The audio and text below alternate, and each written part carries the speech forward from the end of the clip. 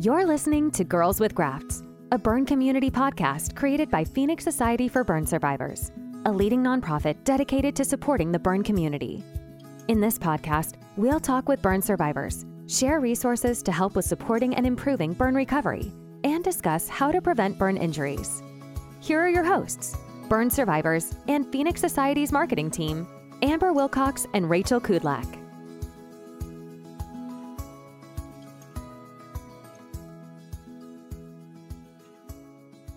Hello and welcome back to Girls with Grafts. I'm Rachel Kudlak and I'm one of the hosts of the podcast, and I'm joined today by my lovely co-host Amber Wilcox.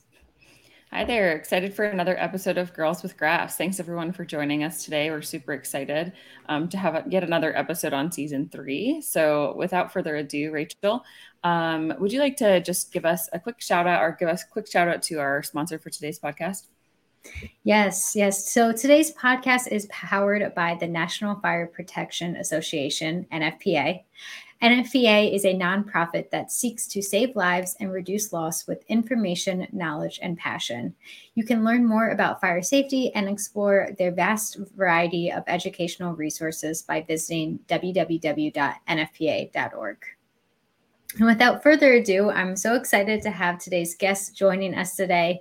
So on the podcast today, we have Anthony Rosano, who is a certified public accountant, CPA, licensed sports agent, and an NFL certified contract advisor. He has made a career out of negotiating successful contracts for his clients and providing expert tax and business advice since 2006. Born and raised in Newcastle, Pennsylvania, Anthony harbored childhood dreams of becoming a professional football player. However, at a young age, Anthony was tragically injured in a fire that resulted in burns covering 87% of his body, and he lost his left hand. He was not expected to survive, but defied all odds.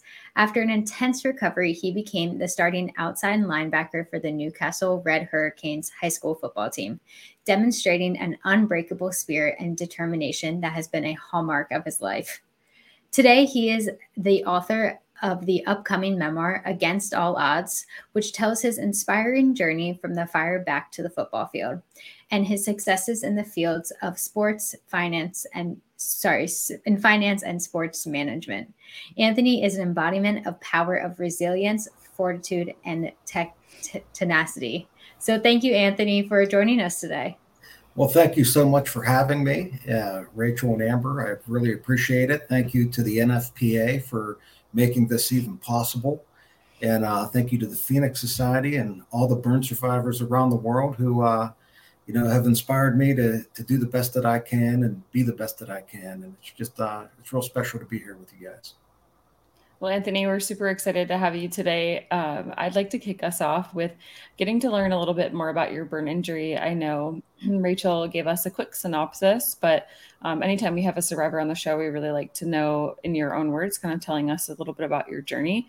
So if it's okay with you, we'd love to get started with kind of learning a little bit about more of that journey that you've had.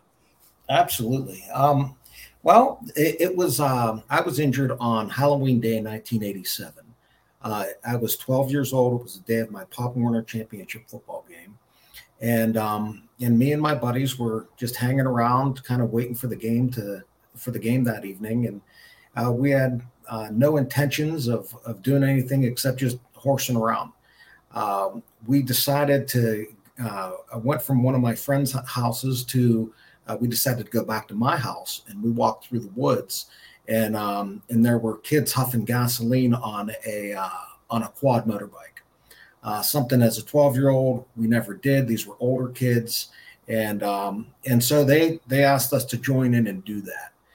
I'd like to. I wish that I hadn't. So I do give a talk about what's called split-second decision making. And I say, sometimes if you could make a decision in a split second, it can change your entire life.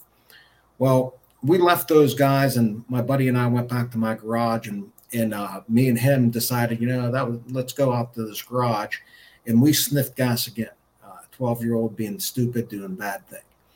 My buddy had lit a match without the intention of it turning out the way that it did. And I caught on fire at my ankles and, just was engulfed in flames inside the garage.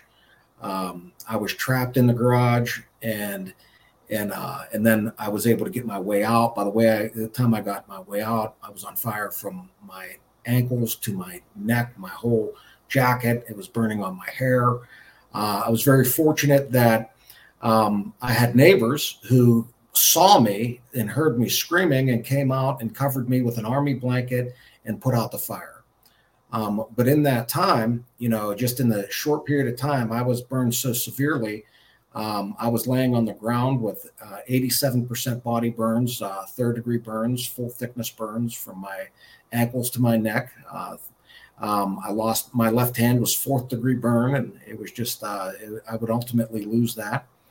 I was life-flighted to West Penn Hospital in Pittsburgh, now part of the Allegheny health system, where I was treated by an expert professionals who they told my parents that I was more than likely going to die. They gave me a 0% chance to survive. They said if I lived for a day, I would die in 3 days. If I lived for 3 days, I'd die in 3 weeks of infection. They used cadaver skin and pig skin on me inside the burn unit. I'm one of the first people that was used on in that type of capacity to save my donor sites. And even though I had my last rites given to me 3 times and some very traumatic moments in there, fortunately, I was able to get out of the burn unit just 2.5 months later. And I embarked on a lot of physical therapy that I'm sure all burn survivors can identify with, which is very, very painful and difficult to get through. And I met great people who inspired me along the way, and they helped me not only to get back on my feet, but they helped me to get back on the football field, where I would ultimately be the starting linebacker for my high school football team. And that's one of the great memories of triumph in getting and coming through my accident. Mm-hmm. That's amazing. Thank you for sharing that. Yeah, that's and the split decision making. It's so funny because it's not funny, but you look back and you're like, oh, if I had made a different decision that day, like I think about that with my accident too, of like, oh, I made a decision and I look back and think, oh, like one decision could have changed the course of history. So. It's true. But throughout time, I mean, if we dwell on that, you're going to encounter a lot of mental health issues as well, which as being a burn survivor is something that you have to deal with all the time. You have to deal with how my body looks and how I feel and what ifs in the past. But the truth of the matter is, you have, in my mind, I've learned to realize that if one decision can impact your life in such a dramatic way and cause so much trauma, then you could also make a corresponding decision that can change your life in a fantastic way. And, that's something from a mindset standpoint that is very important to embrace and understand. We are capable. And the reason that I wrote my book, Against All Odds, it wasn't to, for anything about myself. It's to give credit to the people that helped to save my life, to tell my story for burn survivors so they can understand just how difficult. I really dive deep into the burn injury, what it was like in the burn unit, all the challenges of growing up, and I want my friends who I don't even know, the people who have gone through an accident like me, to understand that, look, even though it was so bad, I still was able to get back on the field. I still have a beautiful wife who I've been married to for 24 years and 2 beautiful children who I'm so proud of. And, and I've been able to build myself a career and have a good functional lifestyle, in spite of only having one hand and everything that all the cards that were dealt.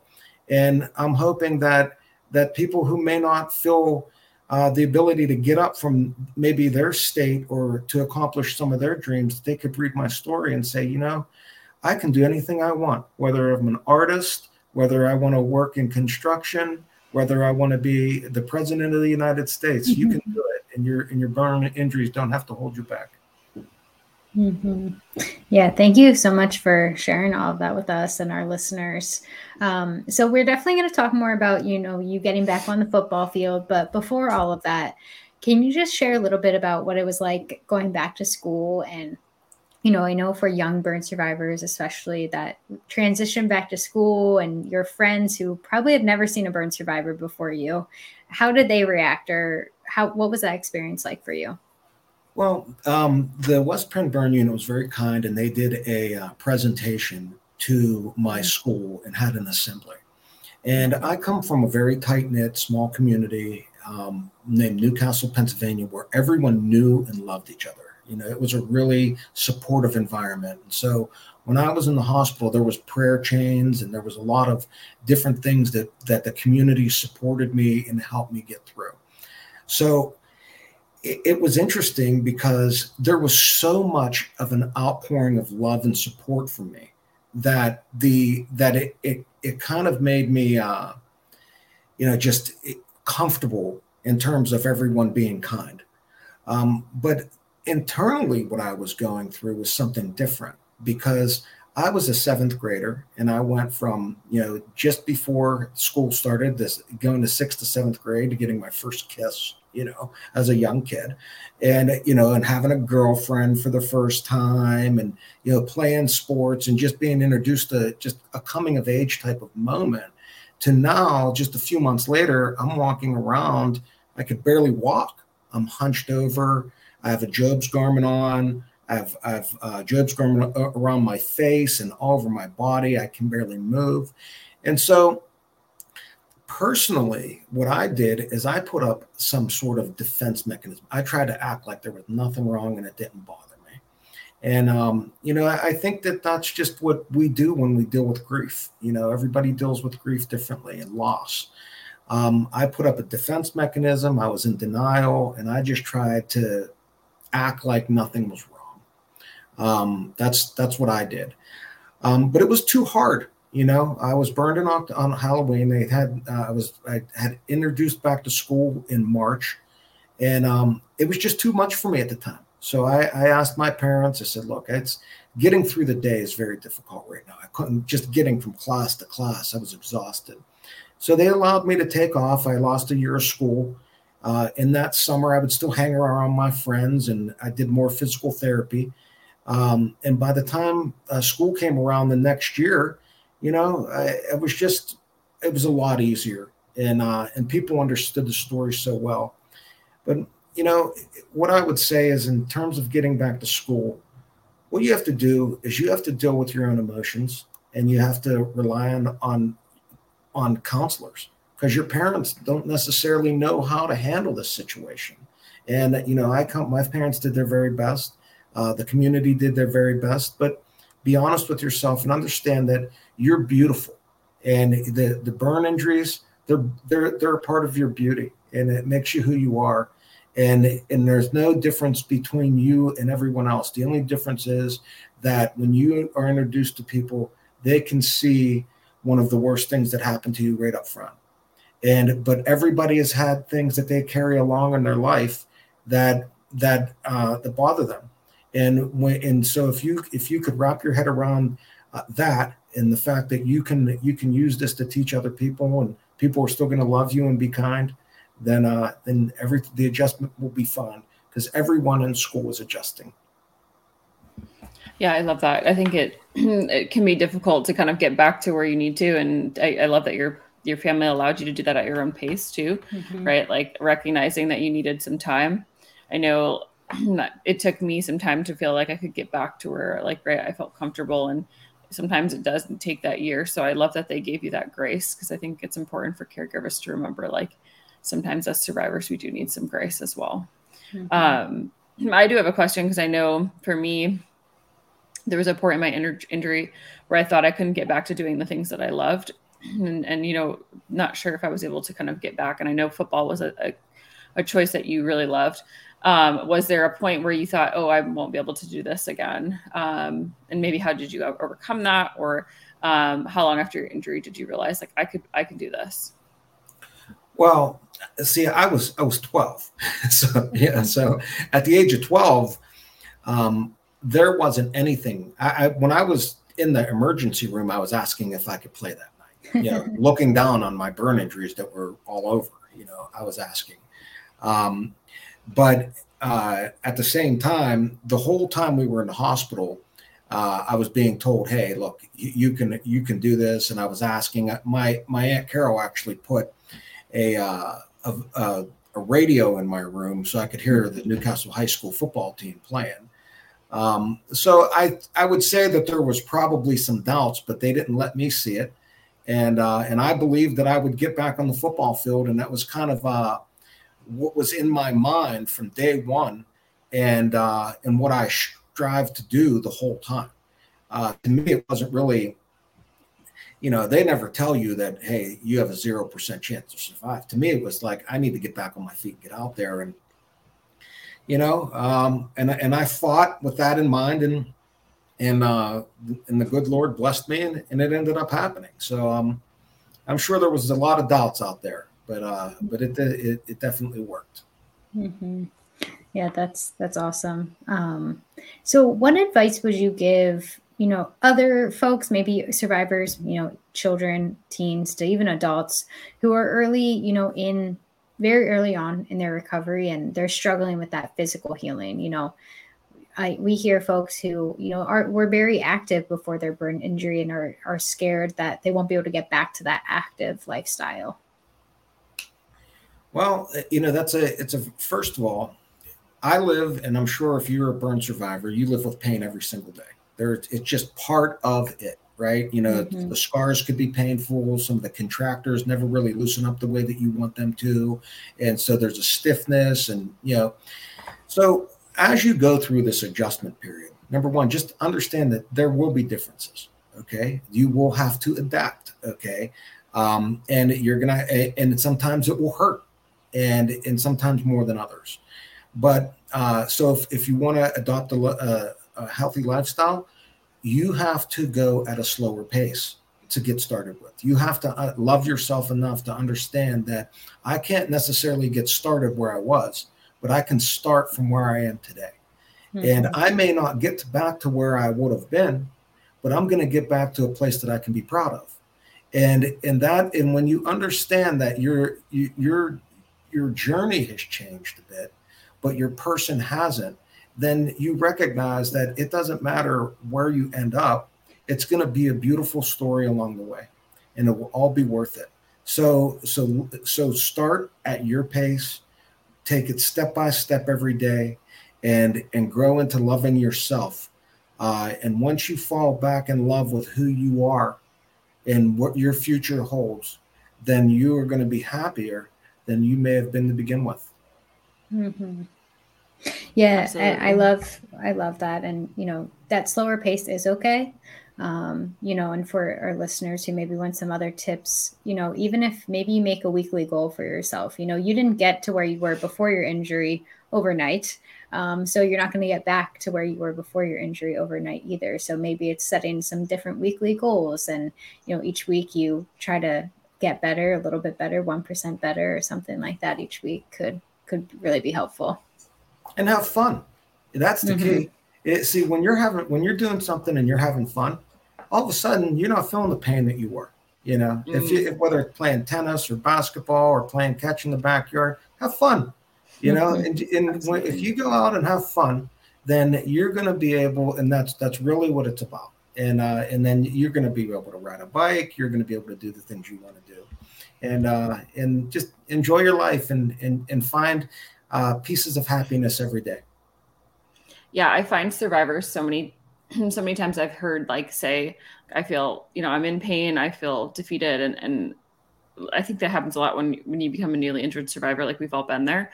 But I think the survivors that have overcome that through finding what are you passionate about?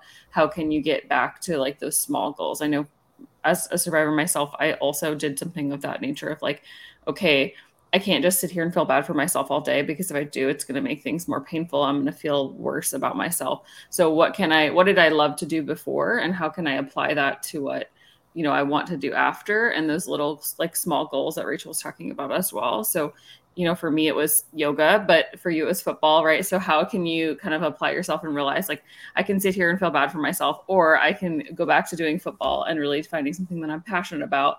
And I think when you have your mind on something else, it definitely helps with that recovery as well.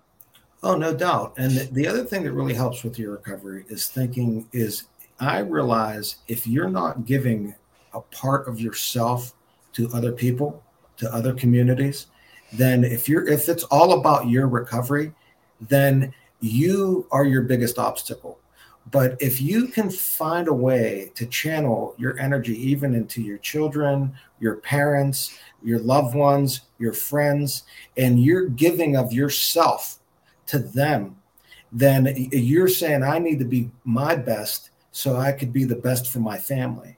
I need to be my best so I could be the best for my school. I need to be my best so I could be the best human being for my church or wherever it is that your passion lies. Now, your work has less to do with your pain and more to do with your mission. And that makes it a lot easier to get through. Yeah, that's great advice. Well, I want to jump ahead a little bit because I was very interested to read your bio, Anthony, and learn that you are not only a CPA, but a sports agent as well. So that sounds very exciting. I'd love to learn a little bit about how you kind of got into both of those careers, but also and maybe walk us through what life is like today for Anthony. Well, so that's a great question. And, when I was graduating high school and as I was growing up, my uncle Tony Rosano was the director of player scouting for the San Francisco 49ers from 1977 to 1991. And prior to that, he started a sports agency called United Pro Athletes. And he represented guys like Franco Harris and Jack Tatum. And he was one of the early agents in the NFL. And I had such an admiration for him. My uncle Ricky played for the Cincinnati Bengals, and he was in Super Bowl 16 against Uncle Tony's team, the 49ers. So growing up as a child, I was around pro football. And so it was like part of our culture and our life.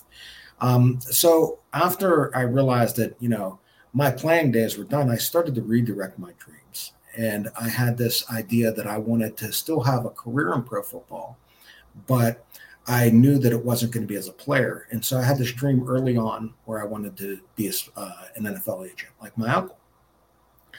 So I go to college and study accounting and end up, falling in love with the accounting practice and getting a master's degree in taxation. And I just started following one step after another.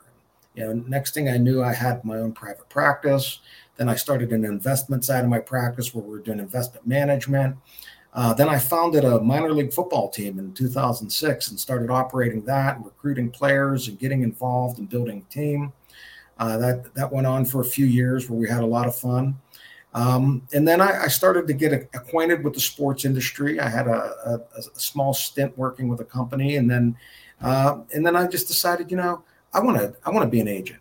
And so I sat back, I studied, passed the examination, and now that I'm licensed, I'm going to push forward this fall with relaunching the United Pro Athletes that my Uncle Tony started back in the 1970s. So this is an announcement, so to speak, today, because that we're gonna resurrect that corporation and hopefully do good for athletes and help them not only with their contract advisory, but also with fiscal or sound financial management as well. That's awesome. That's really cool. Congratulations on that, and it's great to hear that you're continuing to follow your passions, even so many years later, right? Continuing to follow your dreams and what you're passionate about. That's inspiring for sure. There's no doubt. And see, what I'm in the background putting together right now is I'm putting together relationships with major blood donation corporations that you've heard of, and along with hospital burn units around the country, starting with the Allegheny Health System. And I have an expectation to do our book launch with the announcement that we're going to have, at least in Pittsburgh, major blood donation drive along with a partnership with the Allegheny Health Network. I have communication going on actually later on Thursday, where we've been deep into it. So I really want to, I believe that there's a couple prong approach here. I would like to help burn units raise money, because I realize that if Richard Mellon Scaife of the Mellon family, he's the one who donated the money to the Dr. Gaisford and the West Penn Allegheny Burn Unit to start it in the 1970s. And without that donation and those philanthropic investments, I would not be here today. And I want people who make those philanthropic investments to understand, look, this is you saved my life. Not only did you save my life, but you saved my children's life, and you saved their children, God willing's lives. And now look at the positive outcome. You know, the things that I've been able to do in my life from a professional standpoint, that's a good thing. But beyond that, being able to share this with other people to help them overcome is more important than anything that I could ever do for myself in business. And so I do have a pretty big goal to go around the country and raise blood and visit children in burn hospitals. And I'm really hoping that the community nationwide will accept me on this mission, and I'm calling it the Never Give Up mission. And I hope to do some good things. Mm-hmm. And we'll see if we get the proper support. The sky's the limit. But I just want to help people. Yeah. And we appreciate that. Thank you so much for, the work you're doing behind the scenes right now, and if there's anything I know about our community, we certainly rally around a cause that we care about. So I'm sure, many folks will want to get involved with that. So we appreciate that. Thank you.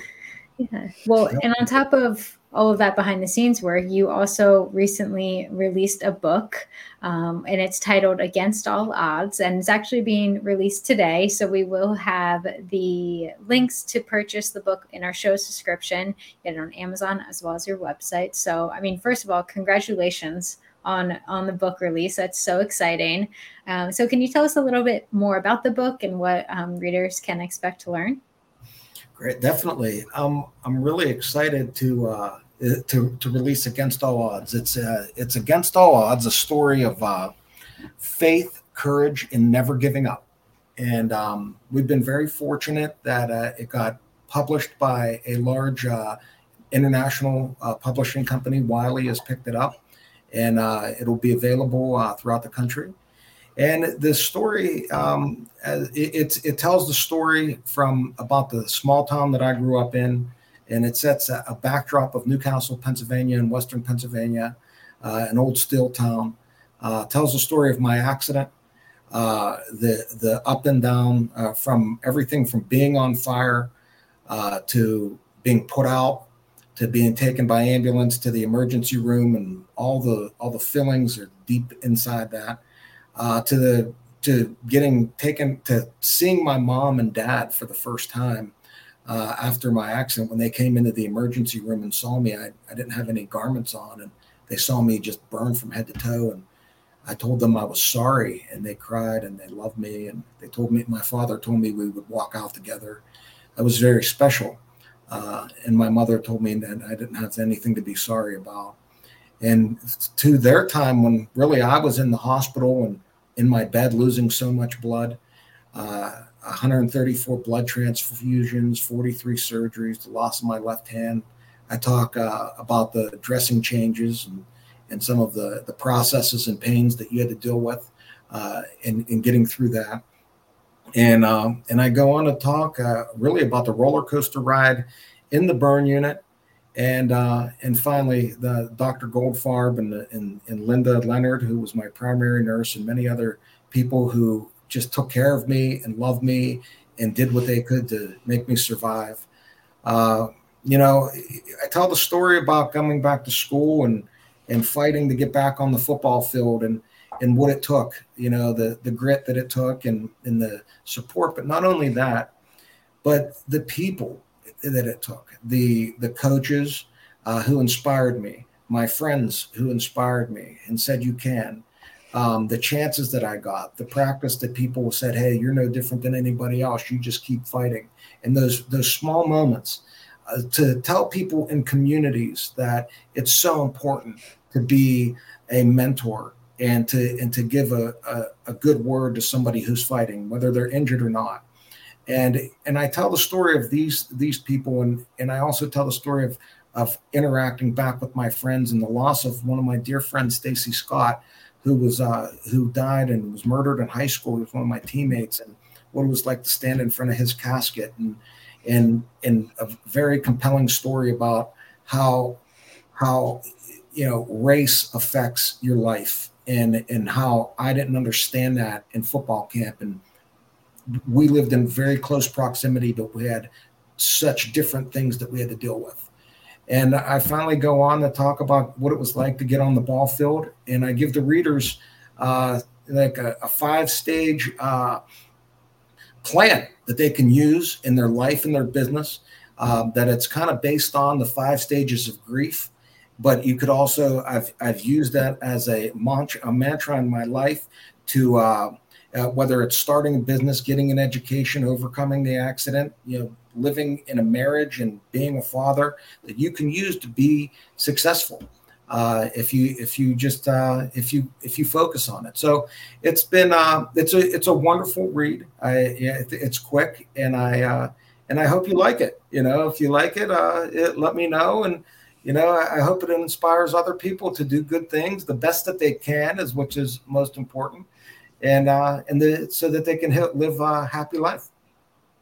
So Anthony, telling your story, telling the survivor story is a big part of our community, of how important that is to be able to kind of get out there and in your own words, right? Whether it's in a written form or kind of like an open mic or however it is really important to a lot of survivors. But it takes sometimes a long time to get there. For you, what kind of inspired you to kind of decide, I want to put pen to paper and kind of get out there and tell this memoir about kind of not just your burn journey, but, after that as well. And what was the kind of the inspiration behind you wanting to do that? Well, a lot of burn survivors, people go through traumatic injuries. Everyone's always saying to write a book. There's this, this has been literally something that we talked about since I was, a child. I got inspired when I went on a pilgrimage to Poland.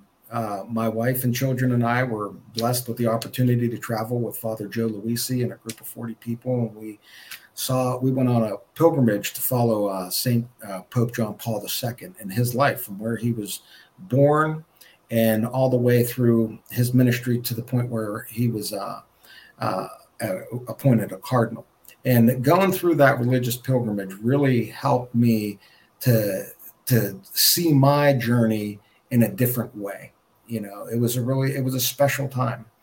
And I really started to think about that. And it was in August of 2007 or 19. And then COVID hit the following April. And I'll never forget the exact thought that I had. Everyone was so scared. And it reminded me of my burn injury.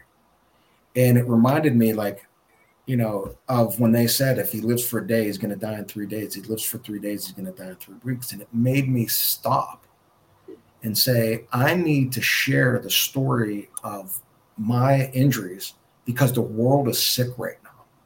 And I want the world to know that if I got to where I am today, that the world is going to heal, and there's going to be bright days in the future too.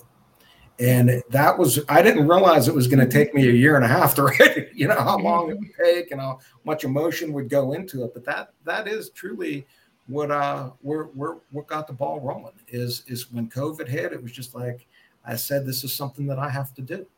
Mm-hmm. And, hearing you say you've always been talking about writing a book, even from when your injury happened. It's funny. A lot of survivors do end up writing memoirs because it's a release of, I can get my story out there. And even with journaling, you can really take ownership of your journey and your story in a new and powerful way than just, saying it or talking it through. So, I'm excited for the community to read the book. I got a little sneak peek, so I'm ahead of the game there a little.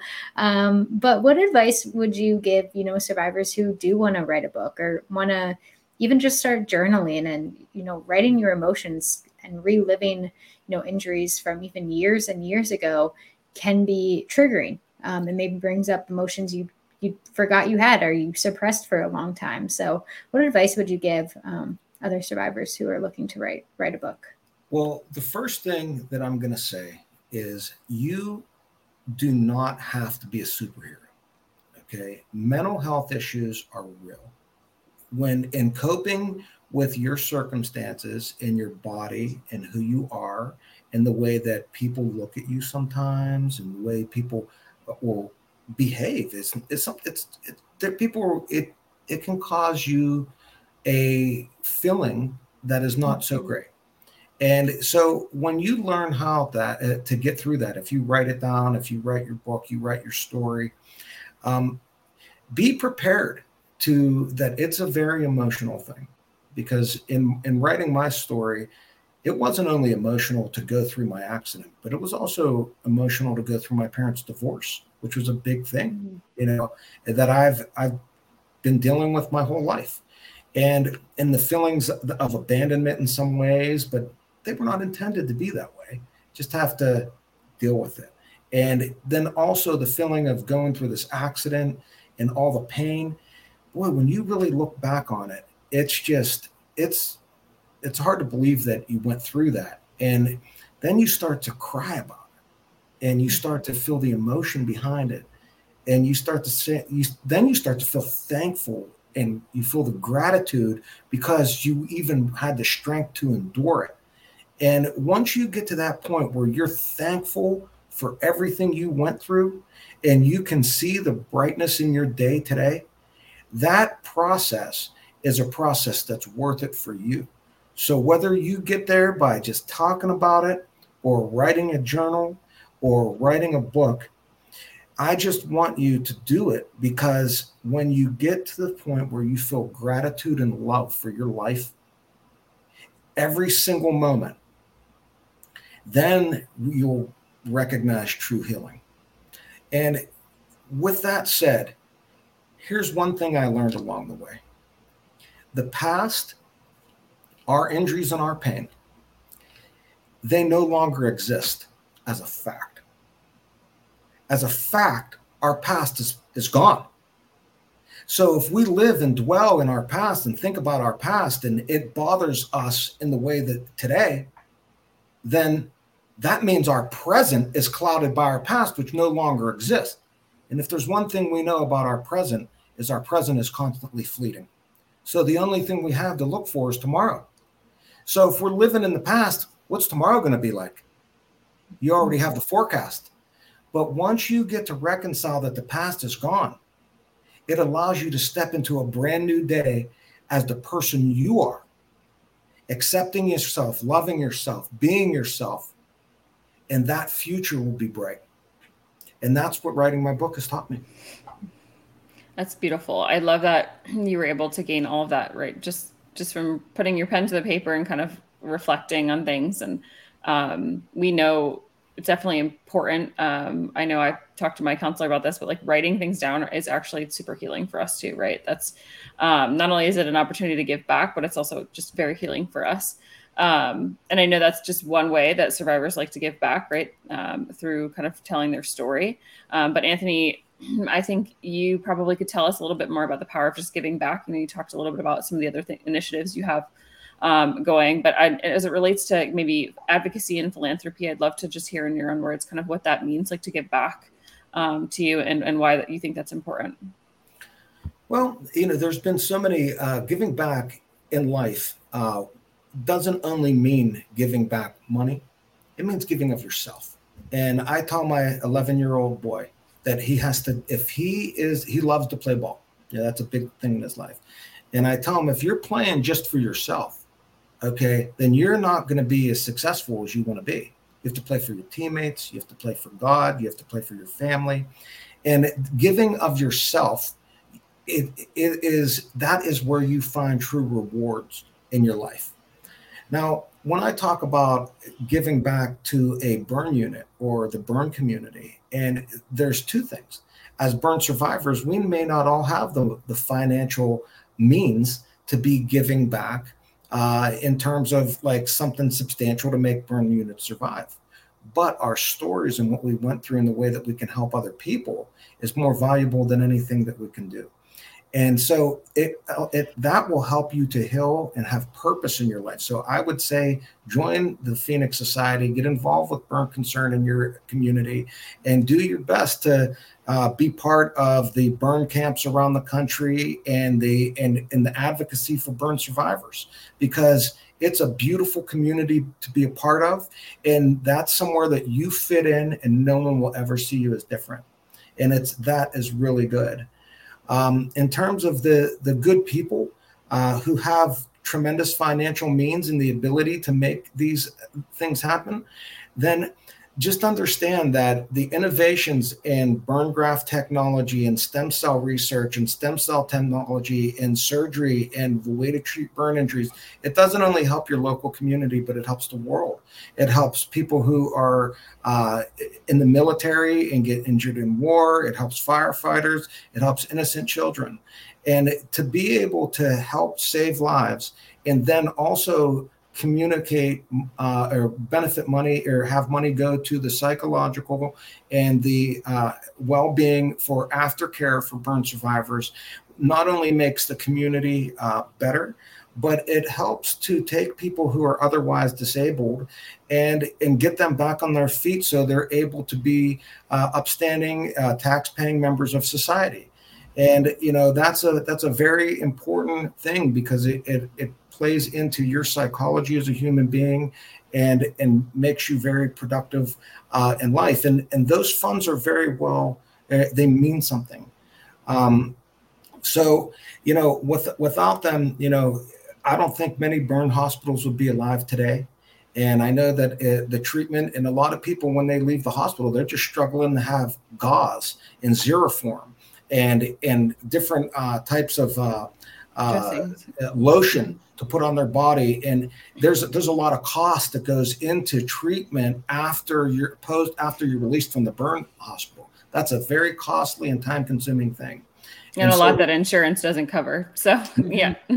And so burn hospitals need help, because you have an injury and now and then there's a risk of infection and there's all kinds of bad things. So, I believe and the other thing that did really good for me in the hospital was Rocky Bleier, the former Pittsburgh Steeler, John Stallworth, the Hall of Fame receiver from the Pittsburgh Steelers, Joe Montana, the Hall of Fame quarterback for the 49ers. He sent me a football. Those other guys, John Stallworth came to visit me. Rocky Bleier mentored me. Anthony Munoz drove 4 hours from Cincinnati to my house and met me in my living room. The way that these NFL players came and surrounded me, it shows that they were not only Hall of Famers on the field, but they're Hall of Famers in life. And that's very important. So the way that the professional athlete community can get out there and they can inspire young people to get back on their feet, and just understand that means the world to these young people, and it can set them up for success in their lives. So again, that's not only giving of your money, but it's giving of your time and giving of your spirit. That's such a special thing. I love that, because I think it just takes a few minutes, right, to just acknowledge someone, and especially when you aspire at such a young age, right, to be just like these folks, like getting to meet that person is just such a huge deal for someone and really motivating for them, I'm sure. Special. It's just special. Yeah. And you'll never forget that now either, will you? So, well, I know we're coming up on time here, Anthony, but we always ask our survivors that join the show, or anyone that's kind of a guest here, a couple of questions before they leave and exit us. Today, I'm going to change up my question a little bit, just because I know we've already asked you about advice, but you did acknowledge that you did lose your left hand at such a young age. And I can imagine losing a hand, we use it for so much. I can imagine how challenging that can be.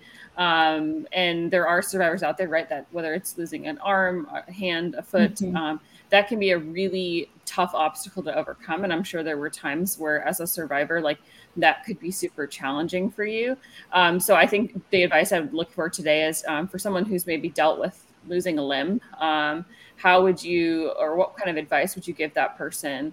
Because you've obviously, overcome that, but I'm sure there's still challenges that you face with that. So can you share a little bit about that experience with us today? Absolutely. Like opening a jar is a real just try to, but you find a way. When there's a will, there's a way. There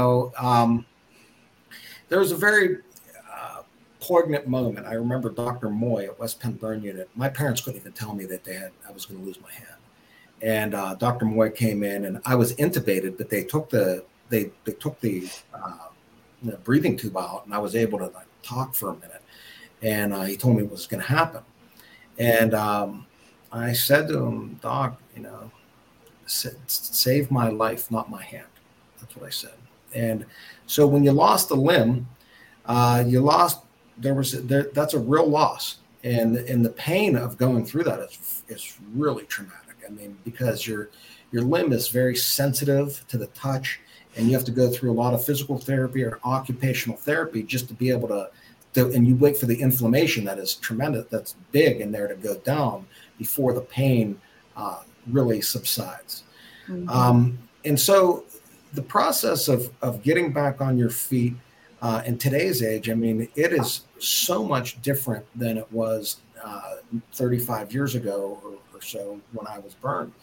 The advances that are being made in prosthetics and bionics are amazing. I'm seeing videos today where they're hardwiring prosthetics into people's brains, and they could feel with a prosthetic.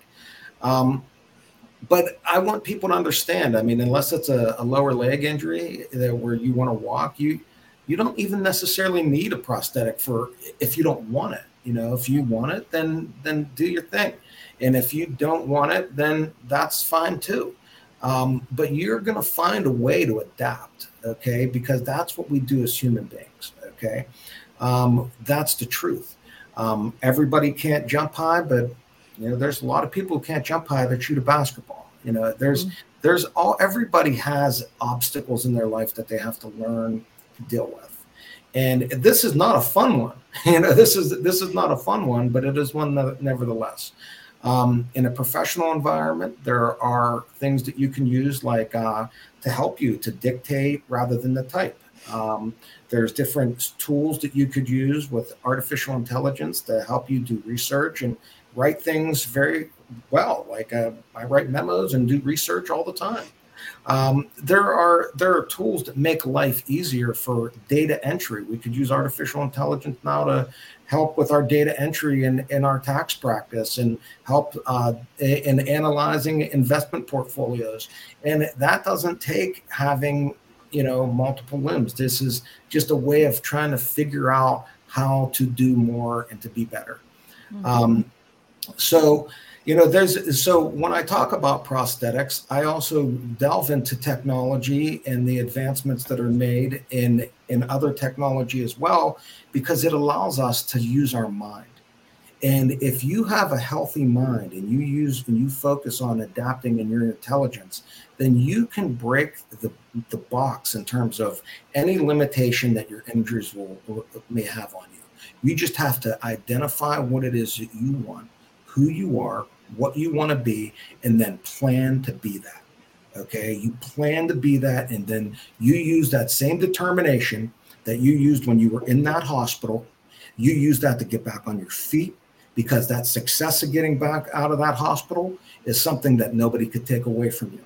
Now you take that success and you take that out into the workplace, and it doesn't matter. I've played golf with guys who have one arm. I've played golf with guys who have no legs. I've played football with guys with one arm. I played football with a guy with no legs named Bobby Martin. He played against our team. So your limitations, you're either going to impose them on yourself, okay, which that's what you're doing. You're going to accept them and impose them on yourself, or you're going to impose your will on your limitations. You're going to decide who you want to be, and then you're going to find a way to make it happen. Because it's no different that for an able-bodied person or somebody who is disabled. You got to decide who it is that you want to be, and you got to get up and get after it every day. And are there going to be stumbling blocks? Absolutely. It wouldn't be any fun if it was just a straight up. There's going to be mental health issues along the way where you're going to feel, why me? I feel sometimes to this day, why me?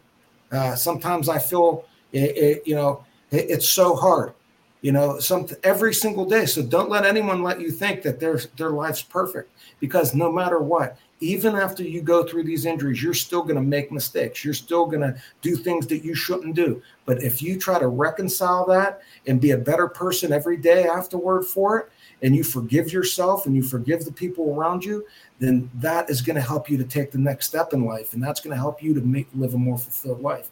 So, my campaign is called the Never Give Up campaign.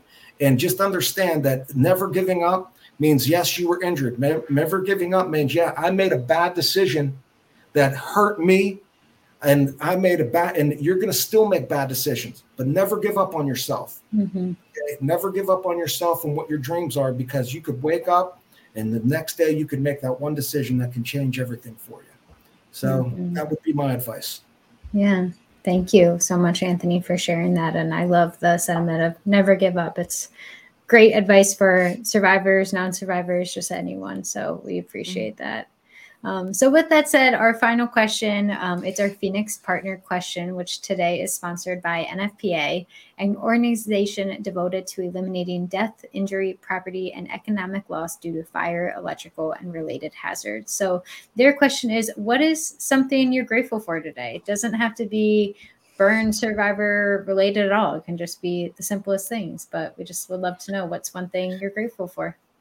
Well, I'm grateful for a lot, but I'm grateful to God. Okay. God, saved my life in so many ways. I'm grateful for my wife, who is just an amazing human being and has been along this journey with me. And it's not easy. There's been times where it's hard. But what I'm grateful for my parents for loving and supporting me. And even though it was difficult at times, it was hard, and they did it. I'm grateful for my community, for being behind me and accepting me. But most of all, in this date and time, I'm most grateful for my children. I love my children so much.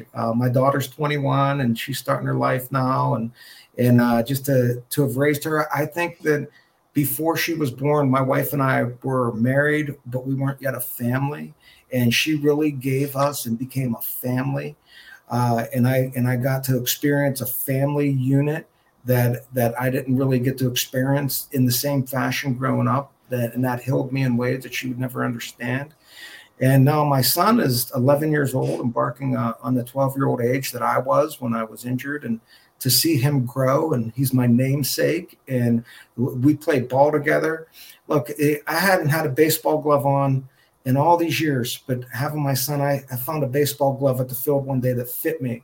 And then It got me back to playing catch on the field with my son. And I'm actually able to go out there and play catch with him. And it's so special.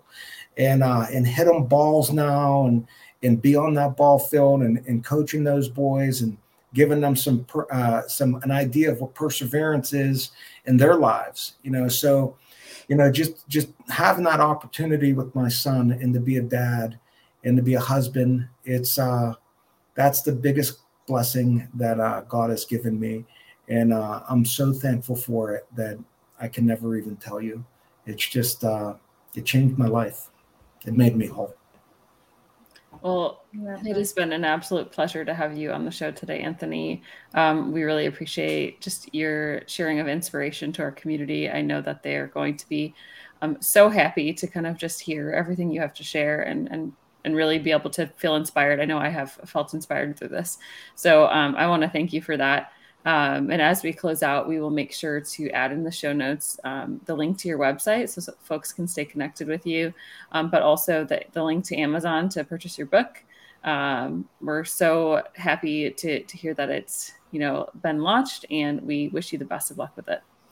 Well, thank you so much. And thank you to our sponsor, NFPA, the Phoenix Society. Thank you, Amber. You're an awesome person, and I appreciate you for having me here. Thank you, Rachel, for emailing me and responding to my email. And I'm looking forward. I'm going to be at the World Burn Congress this year, just hanging out and trying to meet people, and looking forward to maybe meeting you both in person. And if there's anything I could ever do, for you, for the society, for the burn community, please let me know, because I'd be more than happy to. Thanks so much, Anthony. Thank we wish you the best. We'll talk to you soon. All right. Sounds good. See you guys. Thank you. Bye-bye. Thanks so much for tuning in to this episode of Girls with Grafts. If you are enjoying this content, please feel free to rate, subscribe, and leave a review wherever you listen to your podcasts. This helps others find the show, and we greatly appreciate it. Thanks again for listening, and we'll catch you in the next episode.